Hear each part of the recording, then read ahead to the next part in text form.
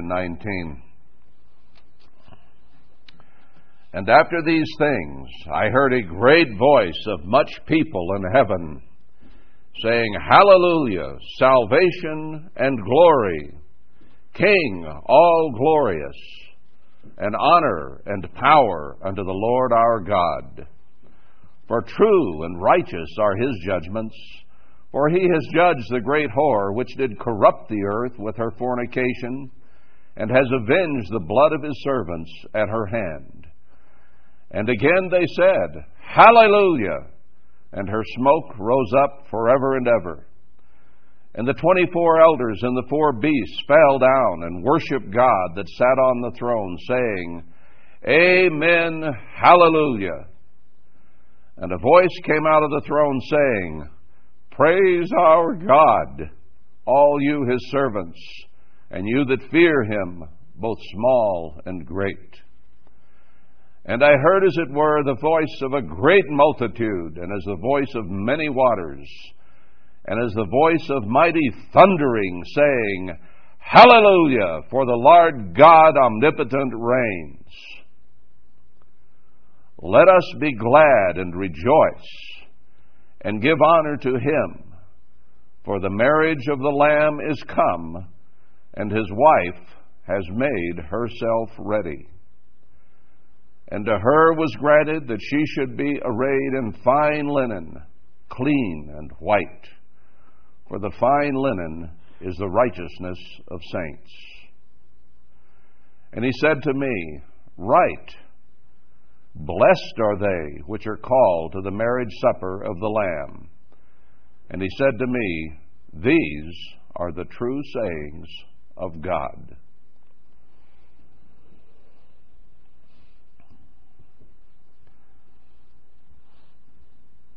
When we marry on this earth, we have various things in mind. People come from all kinds of backgrounds, all kinds of upbringings, all kinds of education levels, different forms and figures physically. But Christ wants a perfect bride. This day pictures becoming at one with him. At one meant. So two become one. And he makes it very clear that kind begets kind. And in marriage, there has to be a perfect match if we're to have a perfect marriage. So this day is a very, very important one for us to consider. And you say, well, why is a day of atonement when we don't eat? Picturing the wedding, perhaps the wedding supper afterward of Christ and his bride. Well, I don't think most brides eat much on their wedding day anyway.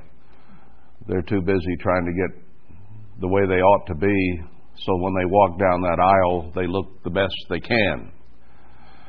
So their minds are on other things. Well, our mind needs to be on other things today, other than just food and drink. He says we fast because the bridegroom is not with us. That's what he told his disciples. My disciples don't fast when I'm here. They fast when I'm gone. So he's gone, isn't he? He's gone. He's not here. Well, he may be here in spirit. I hope he is. I think he is. I believe he is. But he's on his throne in heaven. So we fast, waiting for the time of the marriage of the Lamb to his bride who is making herself ready to marry him. We know, I guess, by the very fact that we're willing to fast, that we're not ready. We have some work to do to be ready for the marriage, and fasting is a tool whereby we are humbled, we learn, we become contrite, less vanity, less ego, less pride when we're hungry,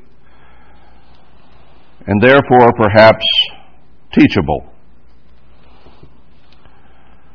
Now, when two people do decide to get married, You see married people all the time, downtown, wherever you go, married couples. Sometimes you look at a couple and you think, I see how they got together. That makes sense. And then sometimes you see a couple and say, I wonder how that happened. How did those two ever get together? She may be 4 inches taller than him. One may be skinny, the other one hefty. One may be physically very attractive to the general public, and another might be unattractive to most. But they found an attractiveness of some kind in each other, did they not? Must have at some point, at some time, whatever it might have been. And we don't know how people get together. Not everybody has a jet airplane of their own that can go and look over the whole earth and find the perfect one. So they settle for what happens to be at work or at school or at AA or wherever they happen to meet people. And they get acquainted, and first thing you know, they want to get married. So there may be all kinds of things that don't seem to fit. There may be things sometimes that seem to fit quite well. We hope they're physically matched, mentally matched, emotionally matched, and above all, spiritually matched. But even if they're almost perfectly matched, he's Mr. Perfect and she's Miss Right or whatever, there can still be problems in marriage on this earth. Let's go back and consider Adam and Eve for a few moments. They were hand-created by God, and I think that we all would assume that they were as physically and mentally and emotionally and spiritually matched as any two human beings ever have been, because God created them from scratch and made them for each other. So I would think they were both, let's say, if we want to be sexist about it, they were both 10s, if you will. Everything right about them. First human beings made. They didn't have any genetic problems from the past. They didn't have any bad backgrounds. Everything fit and worked perfectly. I don't know what age they were. They were age 0, and she a little bit younger, having been taken from the rib. But did he create them at age 20, 25, 30, 100? I don't know. We could only guess. Age of accountability in the Bible is 20. Did God make them a little older in terms of their mental maturity than that? Maybe 25, 30, 40 years of age? I don't know. Back then they didn't age very quickly. You could be nearly 1,000 years old and still look pretty decent. As this played out. So people did not age quickly. It doesn't really matter what age I suppose they were, but they were at the right age that God figured was the best age to create them to be in their human development at that point. So, couldn't have been two more well-matched people. That should have been a perfect marriage, right? Should have worked out just right. Well, along comes a being named Satan, and it took him, a minute, 2 minutes, 5 minutes, to wreck the whole thing. Absolutely destroy that marriage. I don't know whether it was only a few days old or how long it was before God turned Satan loose, but it only took one little temptation to do something that God had said don't do, and suddenly their bliss, their marital dream was dashed. They suddenly began to blame each other for problems. They blamed God for problems. They distrusted, disrespected each other. They lost that loving feeling. and began to argue and to fight and to have all kinds of problems because they had disobeyed God. So what is the problem here? It's humanness. It's humanness. Christ doesn't have that. He was human for a period of time, but He did not allow humanness to affect Him in a wrong way. He never let it lead Him to sin. Now, He learned from the things He suffered, and He was tempted in all points, like as we are. There is nothing you have ever been tempted to think, say, or do that He did not have the same desire to do, and just as greatly as you ever have. His temptation had to be as great as any temptation that any human ever suffered in order for Him to be the Savior of that human, whoever it was, who had the greatest temptation. Now, you may think yours are pretty great sometimes, but believe me, there's somebody somewhere in history who had greater temptations than you have. No clue who, but somebody has. So Christ had to have been tempted as much as, actually more than, anyone ever has. Or He could not be the Savior for that one who had the greatest temptations. Follow me? He had to overcome more. He had to be tested more. For instance, how long did Satan take with Adam and Eve? 30 seconds or a minute? I don't know. It didn't take very long. Now, when Christ faced Satan, it was a different matter. Took Him to an exceeding high mountain where He could see all the kingdoms of the earth, probably Brian's head. You see 360 degrees all over the promised land. And He put Him through a series of questions after He had fasted 40 days and 40 nights, having to do with food, having to do with power, having to do with a lot of things that people are simply tempted on as human beings. And He did not give in on any one of them. Now, that was the greatest temptation ever made, was Satan with Christ after that 40 days and 40 nights. Greater than anyone else has ever faced. Now, there's the husband that we look up to, the King all-glorious that we wish to marry. How do we get from here to there?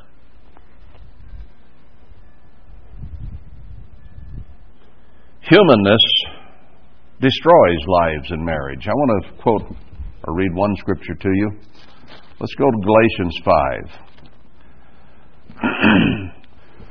Despite what hopes and dreams you may have with this special one that you have found to marry, all the things that you plan to do together and the life that you plan for each other and the perfect children you're going to have someday, you come up against something not too long after you're married, like Adam and Eve did.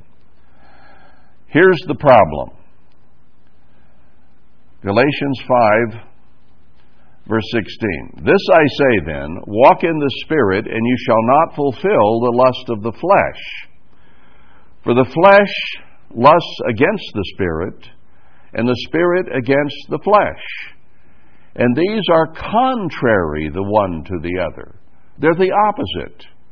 The Spirit of God and human flesh are diametrically opposed to each other. They don't mix. They're like oil and water.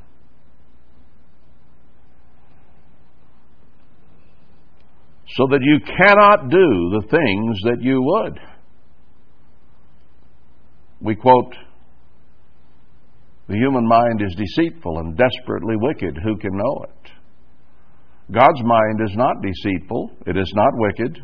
It is full of love and compassion and kindness, gentleness, the fruit of the Spirit, which if you read on, you'll see here. So we have Total opposites. How did those two get together? How could those two possibly get together, we say, when we look at some couples? They're so opposite. Nothing fits.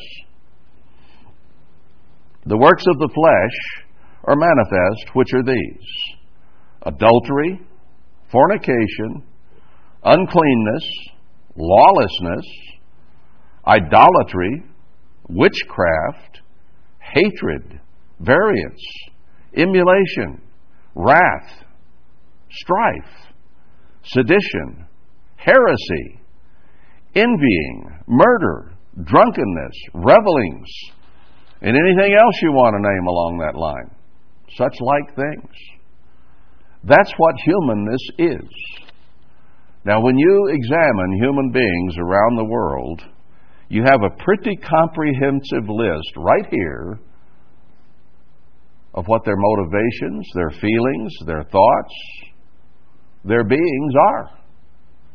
This is humanity.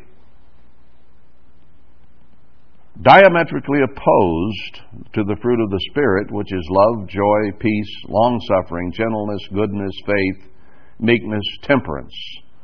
Against those things there isn't any law. Those are meant to be. That's the way it's supposed to be. Now, those are the things you dreamed about before you got married. And what you experienced was verses 19 and 20, 21. Now, not entirely. I mean, marriages do have a certain amount of love and affection and so on in them. But what I'm talking about is the general human situation, that marriages are dominated by humanness. And most marriages now come apart for these very reasons. Now, Christ's marriage is going to be forever and ever and evermore. It is not going to come apart because of humanness. There'll be no adultery, there'll be no fornication, there'll be no hurt feelings, and all these things that humans go through. Because there will be perfection on, hear this, both sides. Both sides. Now here we are, candidates to make ourselves ready for the wedding. And there is a problem. Houston or whoever. He's perfect and we're far from it. So how do we fix this? What do we do? You know, when a prospective bride decides to have a wedding dress, she may go to a company that makes wedding dresses. She may go to a seamstress. She may need an excellent one, because most generally she will have some difficulties that she wants to minimize or maximize so that she looks her very, very best in that wedding dress. So when she goes, those who are commissioned to make that dress work look her over. And maybe there's too much of her or not enough of her. Maybe her legs are too long and her body too short, or her body too long and her legs too short. Maybe this or that is wrong. So they begin to think, well, we'll minimize this, we'll maximize that, we'll suck this in, we'll poke that up, we'll hide this, we'll show that. We're going to figure out some way to make this woman look great when she comes down the aisle. Right? Now, there are a few women who are the way that I guess most people would want them to look, so you don't have to do too much. But there's an awful lot of pushing and pulling and tugging and straightening and fixing involved most of the time. We won't talk about grooms. We're just talking about the bride here. The groom in this case is perfect. So it's the bride we're dealing with. Did I get off with that one? No, the bridegroom also has to, as a human, try to figure out how he's going to look good too. You know, his ears are just too big. What are you going to do about that? Can't put a tuxedo over. Whatever. Now here's the thing that I'm driving at, though. When you take that prospective bride and you look at her and you're going to say, how are we going to make the dress fit the bride? Now she can eat a little more or she can eat a little less and she can try. But when it gets right down to it, you're going to have to make the dress fit her. Okay? Now when we consider Christ's bride, that won't work. It won't work. His bride is going to be dressed in the fine linen of righteousness. One size fits all. Perfect righteousness is the garment. Are you beginning to feel something coming on here? You can't make the dress fit the bride, as the Protestants try to do. In this case, you have to make the bride fit the dress. That is going to require a great deal of work on the bride to make her fit righteousness. That is the dress. If there's too much of this and too little of that, it's got to be fixed. It's got to be changed. In the human realm, we try to make everything fit us. I did it my way, or whatever way we decide to do it. We don't want to change me to fit conditions. We want to make conditions fit us. That's why we get rid of this friend and get another one. That's why we get rid of this food and get the one we like. That's why we get rid of that car and get the one like the Joneses. We're dealing with humanness all the time. And we often do not look at things honestly. We view them through the prism of how we want them to look. And without a realistic picture of the way things really are, how are we going to get the picture right?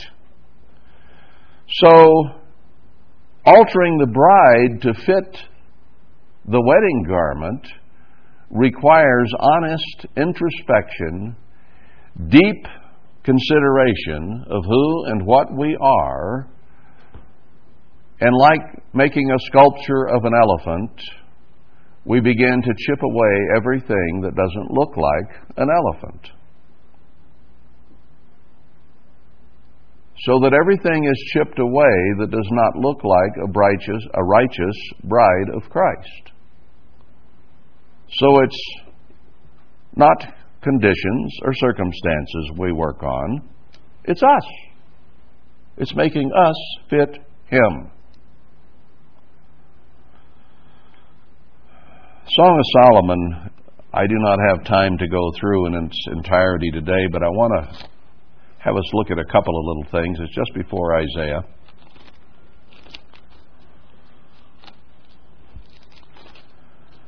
This is, I believe, a story of Christ and His bride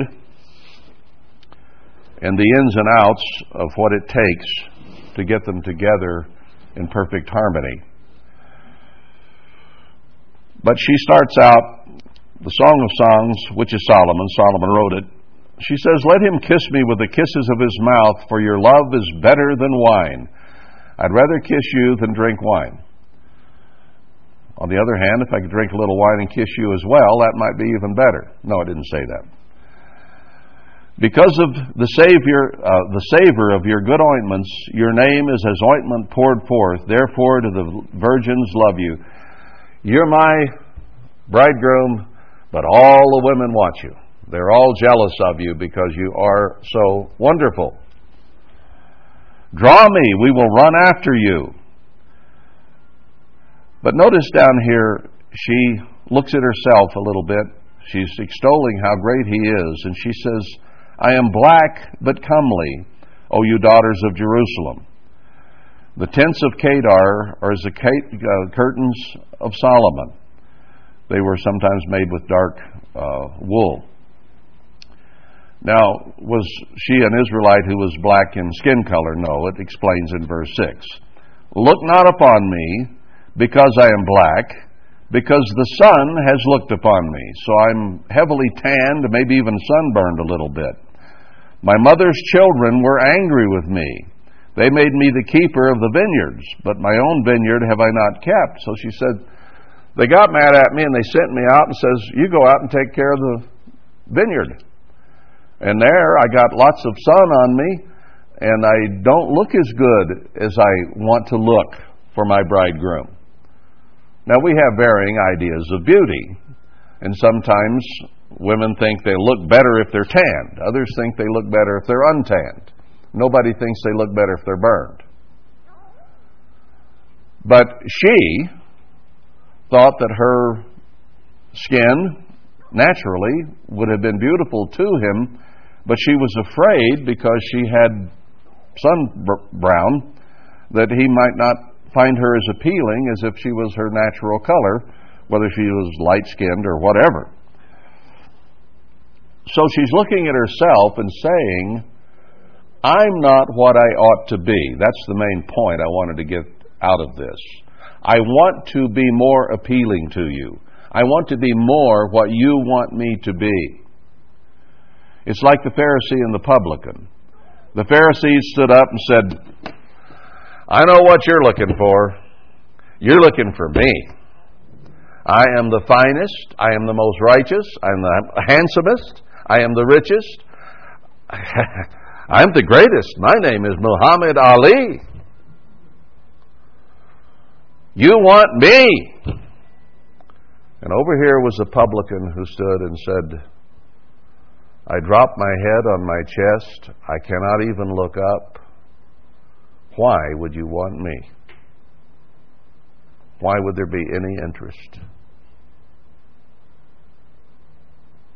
Which one did Christ say he looked to? The one with the contrite heart, the humility and the meekness of spirit, as he says in Isaiah as well. And he even said, I don't call the mighty and the noble and the Pharisee of the world. I call the weak and the base. And now we know why we were called to be candidates to be a bride of Christ. Because we are the weak and the base, essentially. A cross-section of society and not the top of the cross-section, if you will. He called those who don't fit the dress. Purely and simply. You and I don't fit the dress. Alterations have to be made, not in the dress, but in us. Now, he is confident enough in his power, in his ability, in his perception, in his capacities to change us and to make us a perfect fit for him. You do not share that much faith and trust and capacity, or in his capacity and his ability. You doubt that he can do that with you, if you have the right attitude.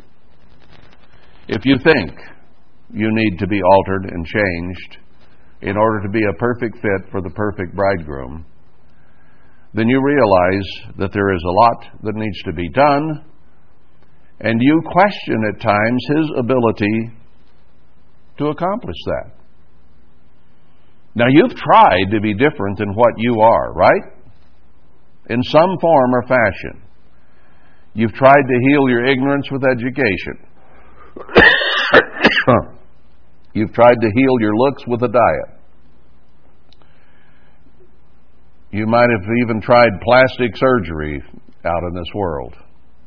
You might have done a lot of things to try to make things different. And you had trouble getting it done.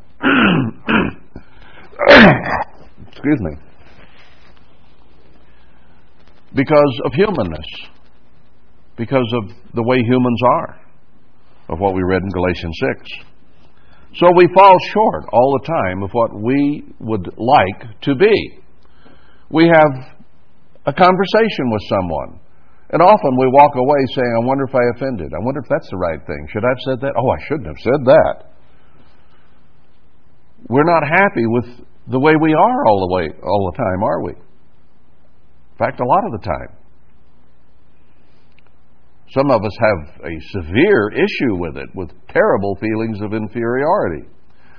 Others tend to act superior and try to appear to be above others because they know how inferior they are, so they put on an act of self-righteousness and a superior air. And there are those who, I guess, really truly think they are superior. Megalomaniacs and various other names for them. But to be completely honest and straightforward, we all realize that we have lacks. So what do? Now in the Song of Songs, it also goes over, they talk back and forth about how wonderful each is, right? And then she has a dream in chapter 5, and he's coming for her, and she's all tucked in bed, and everything's fine, teddy bear by side, pillow under head. She's comfortable. She's doing fine. And this is not really a dream, it's more of a nightmare, because he comes and he knocks, and she doesn't respond, and she realizes, I'm not responding properly, and then he goes away. And when you're madly in love, you want to be with each other all the time, don't you? And when he has to go or she has to go, you feel terrible.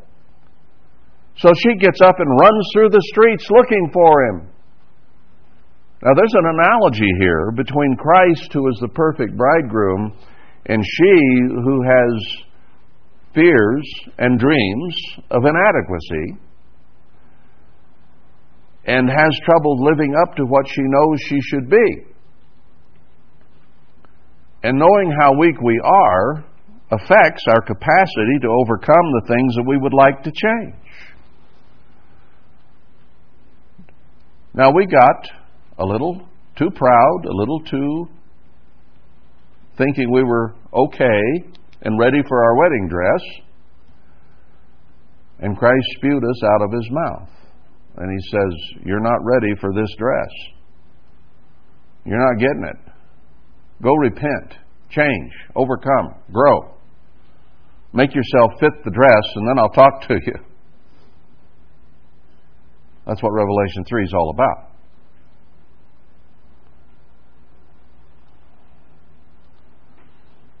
So, Pentecost pictures the engagement of the Lamb and the bride. And then comes the long, hot summer, or the dog days of summer, we might refer to them as. Waiting for the Feast of Trumpets, which is when he comes to claim his bride. And she, in the meantime, is trying to make herself ready. He's coming, he's coming. I'm not ready yet. Can you fix this? Can you do that? What can I do? I'm not ready yet. It's almost time. So we begin to panic, perhaps, if we care enough, if we're zealous enough. We want to be ready if we're zealous enough. And we recognize clearly what we lack. Now remember how it was when you were dating, especially when you were young and might have had 2 or 3 or 4 or 5 different boyfriends or girlfriends through high school, college, whatever, until you finally settled on one. But how you wanted to be together all the time. You wanted to talk to each other all the time. We didn't have cell phones back then, so you couldn't talk and text all the time. When you had to be apart, you longed for each other. You thought about the things you would say to each other. The sweet things, the clever things, the funny things, the smart things, All the various things that you would try to impress the other with when you got together finally at the end of the workday or whatever. Because your minds were totally absorbed with one another, right? Now, what does humanness and Satanism do to that? Satan has made such a vast and wide array of things to do that distract us from our bridegroom-to-be. We can get strung out on so many different things that we lose our focus, and that's what the church did, and all of us which form the church, so that we did not spend the time with Him that a prospective bride and groom want to spend together. Sometimes we found it difficult to pray or to study because the human mind and spirit is absolutely contrary to God's by nature. Now, if we truly are so full of zeal and excitement about marrying the King all-glorious of the universe, then we should be thinking of Him a great deal of the time, right? Our minds would be there. If we were in the right attitude, we would want to pray every time we got a chance because we want to talk to our bridegroom. There's the man that I love. There's the one that I want to be with the rest of my life. There's the one I want to be the father of my children. There's the one I want to spend Song of Songs with for all eternity. I want to talk to him. I want to tell him about my day. I want to tell him about my difficulties. I want to ask for his help with this difficulty. I want to spend time with him. Remember how you used to hang on every word that the guy you were going to marry said about the future and the kind of house he was going to build you and the kind of car you were going to drive and the kind of house you were going to have and how many really good-looking, smart kids you were going to have? Remember how you listened to his dreams. All this crap, all these things he was telling you that he was going to do for you. Didn't turn out exactly that way. That's why I almost slipped that word in. But you hung on those words then, didn't you? It was later on that you said, remember what you told me? But you hung on every word he said. Now, where is every word that Christ uttered? Right here in this book. Right here. If you're hanging on His every word, His every promise, then you should be excited about reading this book. Why should you have to pummel yourself and focus yourself in order to read the Bible? This is His every promise. This is His every word. Every love story. How many times in here does He tell you He loves you?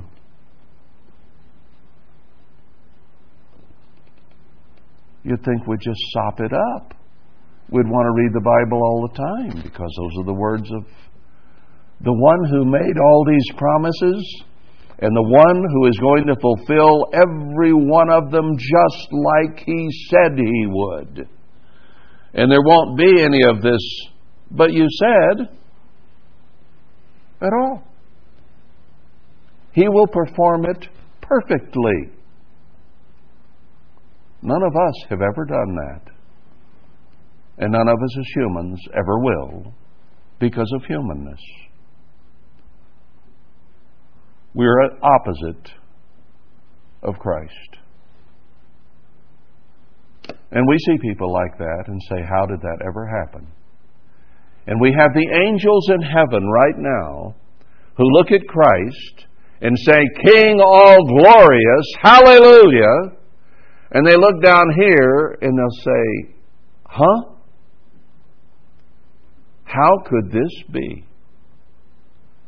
They look at men made for a little while lower than the angels. lower in every way, in character, in looks. Every way we are inferior to the angels. And they can compare very easily because they can see us and they can see Him. And this is a mystery, not just to us. The mystery of God in 1 Corinthians 15 is a mystery to the angels too. They just can't see how this could be. They also see the other third of the angels who are with Satan, who are far lower than any creature, including humans, on the earth or in the universe.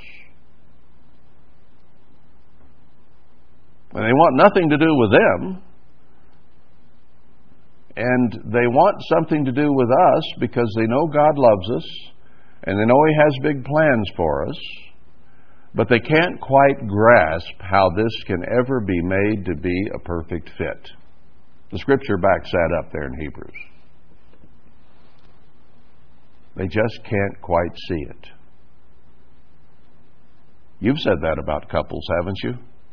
I just can't quite see it. Well, maybe they can't either. But they're married. This has got to be fixed, brethren. We got to make the girl fit the dress. Let's go back to the book of Revelation. I think you're beginning to realize that this is a character issue, right? Christ has perfect character. He is those attributes of God there in Galatians 6. That is His nature, His Spirit. And we're just the opposite. So when He says she is preparing herself and making herself ready, that means she's working on herself. She's working on her character. She is in the process of saying, Father, help me not to walk in the flesh, but to walk in the Spirit, as Paul put it. Help me think more spiritually. Fill me with your Spirit. Fill me with your thoughts. Help me to think like you think. And in fact, He tells us to bring every thought into the captivity of Christ, to think with nothing but love, joy, peace, and those good qualities, not with lust, vanity, jealousy, greed, envy, and those things that come to us by nature. We are to look on the good, not the bad side, because that's the side God looks on. And He's cheering us on. He's trying to help us become what we ought to be. But He says, if you have not, it's because you ask not. He says, if we will ask according to His will, He will do it. So, we have to ask for holy, righteous character.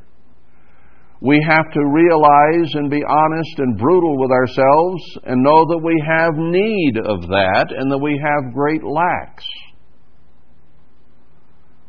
And we excuse ourselves. And we embellish ourselves. And we become self-righteous. And we do all kinds of things to make ourselves appear to be something we are not. You can put lipstick on a pig, but you still got a pig. You got to change the pig. It's unclean. We have to be clean if we're to bear the vessels of the eternal. So sometimes we just got to oink it through and admit we're the pig. And then do what is necessary to change it. Aren't we all unclean animals by nature? I don't have cloven hooves and I don't chew the cud. I'm not fit to put in your dinner plate. I'm unclean by nature and by creation. Humans were not made to be food. Some people have that mixed up, but we're not. So we are in the same condition. You know, that sounded awful when I said it, that you're the pig. But aren't we in the same condition as the pig and the lobster and the octopus? By nature. That's what God said. Deceitful, desperately wicked, unclean to the core. Fruit of the Spirit is uncleanness in every way. I mean, fruit of the flesh. So we are there where we have to go to God and say, I want to be like you. Help me bring my thoughts into captivity. Help me think like you. Help me act like you. Help me be like you. How did David pray in Psalm 51? Purge me, wash me with hyssop. Take a scouring pad after me, if you will. Lava soap. Scourge me, cleanse me, purify me, for I have sinned against you. That's what we have to do. That's the way we have to approach God. Because we know we lack, and we don't hide that from ourselves. We're brutally honest with ourselves, and then we go to Him and say, help me fix it. Now, David was a man after God's own heart, and those are essentially the words that he used. I'm unclean, I'm impure, I have sinned, I'm filthy. That's the truth. Help me, God, to fix it. And then I will use your words in the great congregation. So let's be like David. Let's not play with mirrors and smoke and our little dog and pony show and try to convince ourselves how good we are. Let's be honest. Let's just admit it.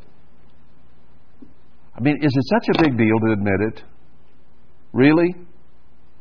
Look at all humankind. Look at all that's going on this earth. Look at what God says about us. Why not just fess up? This is what I am. Now let's go to work. I got to be prepared to be the bride of Christ. King All Glorious is coming on the day pictured by trumpets.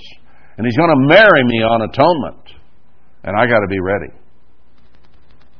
And they can't make this dress fit me. I've got to make me fit that dress of righteousness. So with all my heart, I read His words. I hang on every one of them. With all my heart, I talk to Him every time I get a chance. Because He's my bridegroom to be. And I want to talk to Him. I want to tell Him everything that hurts, everything that helps.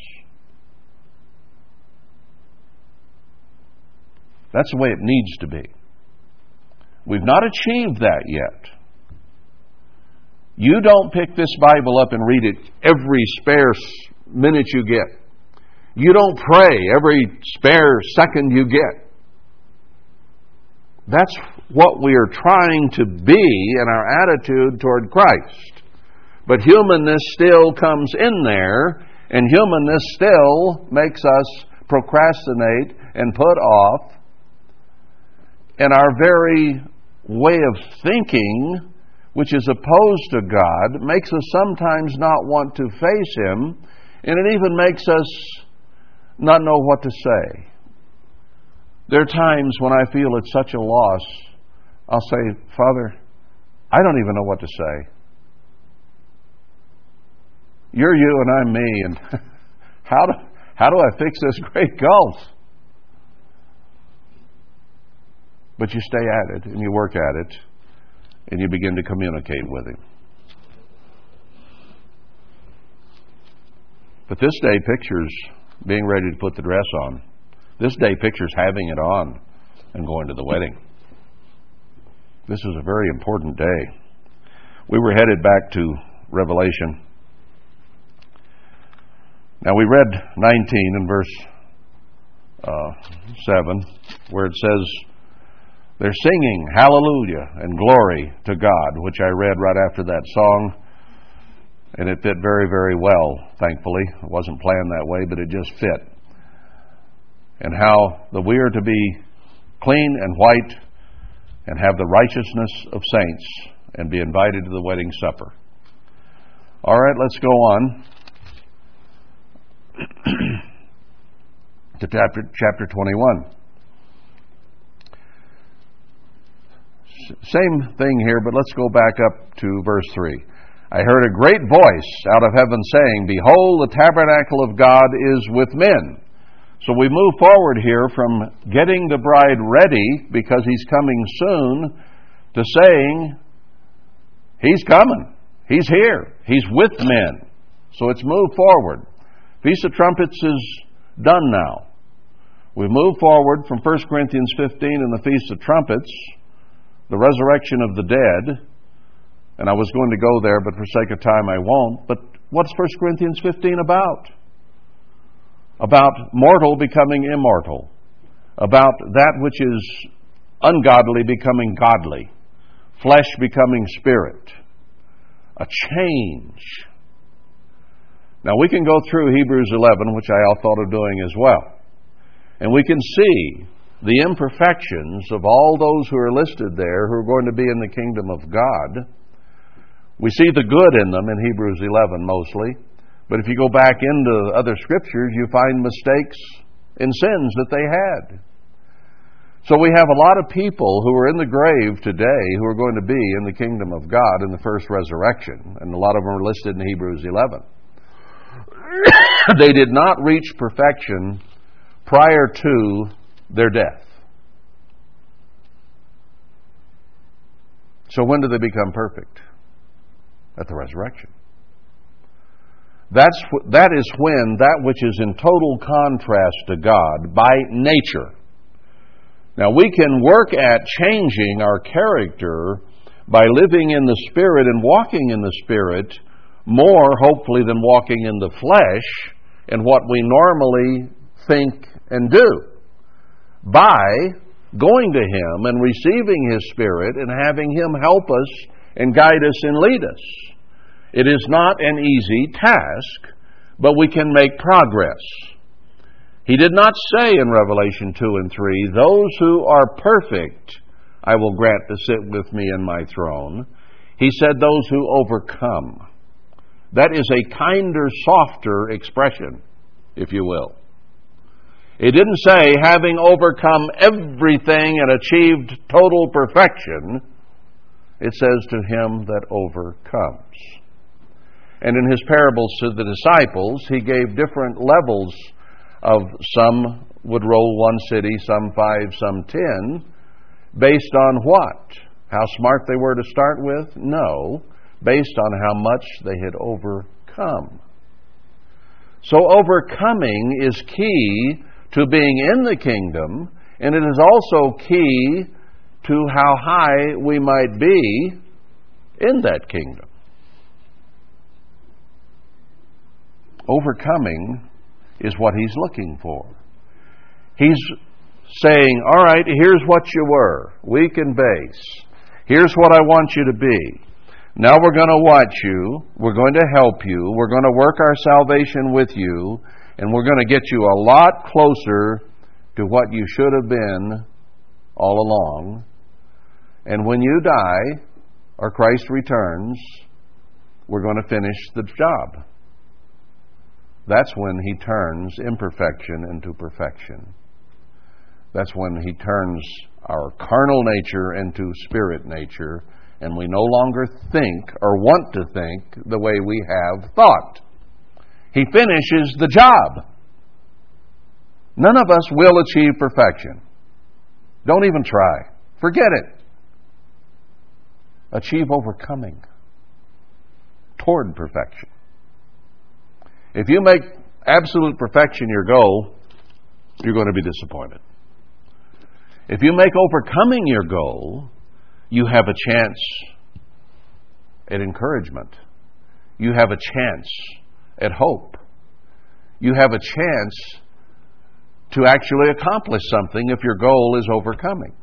Not the ultimate goal is perfection, but we can see clearly in Scripture that it's not going to be achieved until the resurrection, when the nature is changed, because your nature is going to drag you back as long as you're human. No getting around it. And you have to work at, with zeal and energy, overcoming and doing the best you can to be like him. And he will make up the difference when the change comes. But if we don't overcome and we don't work at it and we don't show that we want to be the bride, He's going to say, hey, you didn't even try to put on the wedding garment. Outer darkness, go away. This is for those who worked at and overcame and grew, and now I have perfected them. Now they will fit that dress perfectly because they've had a change in spirit, a change from mortal to immortal. Now they fit. So in the meantime, you better struggle and wiggle to fit. And then if you haven't gotten it quite done when He gets here, He'll make it fit. He'll make it fit. Because He will work salvation in you. And God shall wipe away all tears from their eyes, verse 4. And there shall be no more death, neither sorrow, nor crying, neither shall there be any more pain, for the former things are passed away. Verse 4 is a verse that you and I cannot comprehend on any level. After having lived humanly on this earth and gone through what we've gone through, you cannot even picture this. I mean, we can try, but we can't get it because we've been dealing with humanness all this time. We've had to deal with every one of these things. Then they're going to be gone because perfection and immortality will have banned them. It will banish them. They won't exist anymore. And He that sat upon the throne said, Behold, I make all things new. Well, verse 4 is going to be an entirely new experience for us. All new. And He said to me, Write, for these words are true and faithful. Now, when are we going to believe Him? When are we going to believe that if we will work at and strive and zealously seek to overcome and change the way we think and do, that this is really going to happen? That we can believe Him. His promises are sure. All we have to do is our part, which is hard, but with His help. That's why we pray. That's why we study, is to be with and be like our groom. And He said to me, It is done. This is going to happen. I am Alpha and Omega, the beginning and the end. I will give to him that is athirst of the fountain of the water of life freely. Sometimes it comes hard to us, doesn't it? The fountain of the water of life, the words of God, and how He wants us to think and be. Those things are hard to achieve. Here He says it's done. It's there. He that overcomes. Oh, isn't that what we just said? Not he that is perfect. He that overcomes shall inherit all things, and I will be his God, and he shall be my son. Bride, son, it all comes together here. So He's promising us if we overcome. Now, I hope that gives you a little hope. If you've been striving for perfection, you're not going to achieve it. But if you strive to overcome, it can be done. That is an achievable goal with the help of God. To change things in our character that need addressed. He that overcomes will be my son. But here's some that won't. The fearful, that's those who don't have trust and faith that He can work His salvation in us. I've heard people say, well, you're just going to have to take me as I am, Lord. That's an old Protestant song, in fact. Take me as I am. When hell freezes over, He's not going to take you as you am. He says, fix it. Change it. Overcome. Don't sit back in fear and say, well, I'll never be able to overcome. Yes, you can. With His help. And the unbelieving. You better believe this. You know, you're not going to achieve anything much in life at all unless you believe you can do it. You'll never have dinner tonight unless you think you can fix it. You just go hungry for the rest of your life, albeit short. If you're going to accomplish anything, you have to believe it can be done. I mean, fixing dinner is kind of simple for most of us. Challenge for me, but easier for a lot of you. But there are things that are more challenging than that. And if you don't come to believe it can be done, you can't do it. You really think that you can... What are your problems? I don't want to see hands here. You know what your problems are. Yeah, some of them. Some you haven't seen yet. But some of them you know. Don't you? Do you believe you can do it? Some things you've worked on maybe for 30, 40, 50, 60, 70 years. Haven't fixed it yet. Are you still unbelieving? I can't fix it. It can't be fixed. I guess I'll just have to give up and work on something else. Easier. No. Go for it. Go for it. Go to God. Get help. Believe it. That's what faith is. Belief and trust in God that things can be fixed, things can be made different, and you can come to fit the dress of righteousness. And find something and go to work on it. Maybe that thing that's been a challenge for 80 years is too big right at the moment. Find something that you believe, with God's help, you can fix. Maybe you do need to start with something smaller. Because you got to believe it. Nobody ever went to the Olympics and won a gold medal because they didn't believe they could do it. Hadn't happened yet. They believed it enough that they worked 7, 8, 10 hours a day. They ate the right things. They slept the right hours. They punished their bodies. They treated them brutally to achieve the level that they had to achieve to win that gold medal. Because others had just as much talent as they did. And some had more. But some had greater heart. Some had greater zeal. Some believed that they could do it. You have to believe in yourself to the extent that you believe God working in you can achieve, whether you can on your own or not. So the fearful and the unbelieving, the abominable, the murderers and the whoremongers, the sorcerers, the idolaters, does that sound like the liars? Does that sound like Galatians 6? Those who did not overcome humanness shall have their part in the lake which burns with fire and brimstone, which is the second death. You want to live forever? You better make some wise choices. Like, I'm going to overcome and I'm going to grow and I am going to be given eternal life because I overcame with God's help. And come to have confidence and belief in that because you have a record of doing some overcoming. Paul said, I've fought the fight. I've finished the course. I know now that I have overcome and I've changed this and this and this. And I know from my communication with Christ and God Almighty that I'm going to be in the kingdom of God. He came to the point he could say that and believe it. Because he had overcome. And he had grown.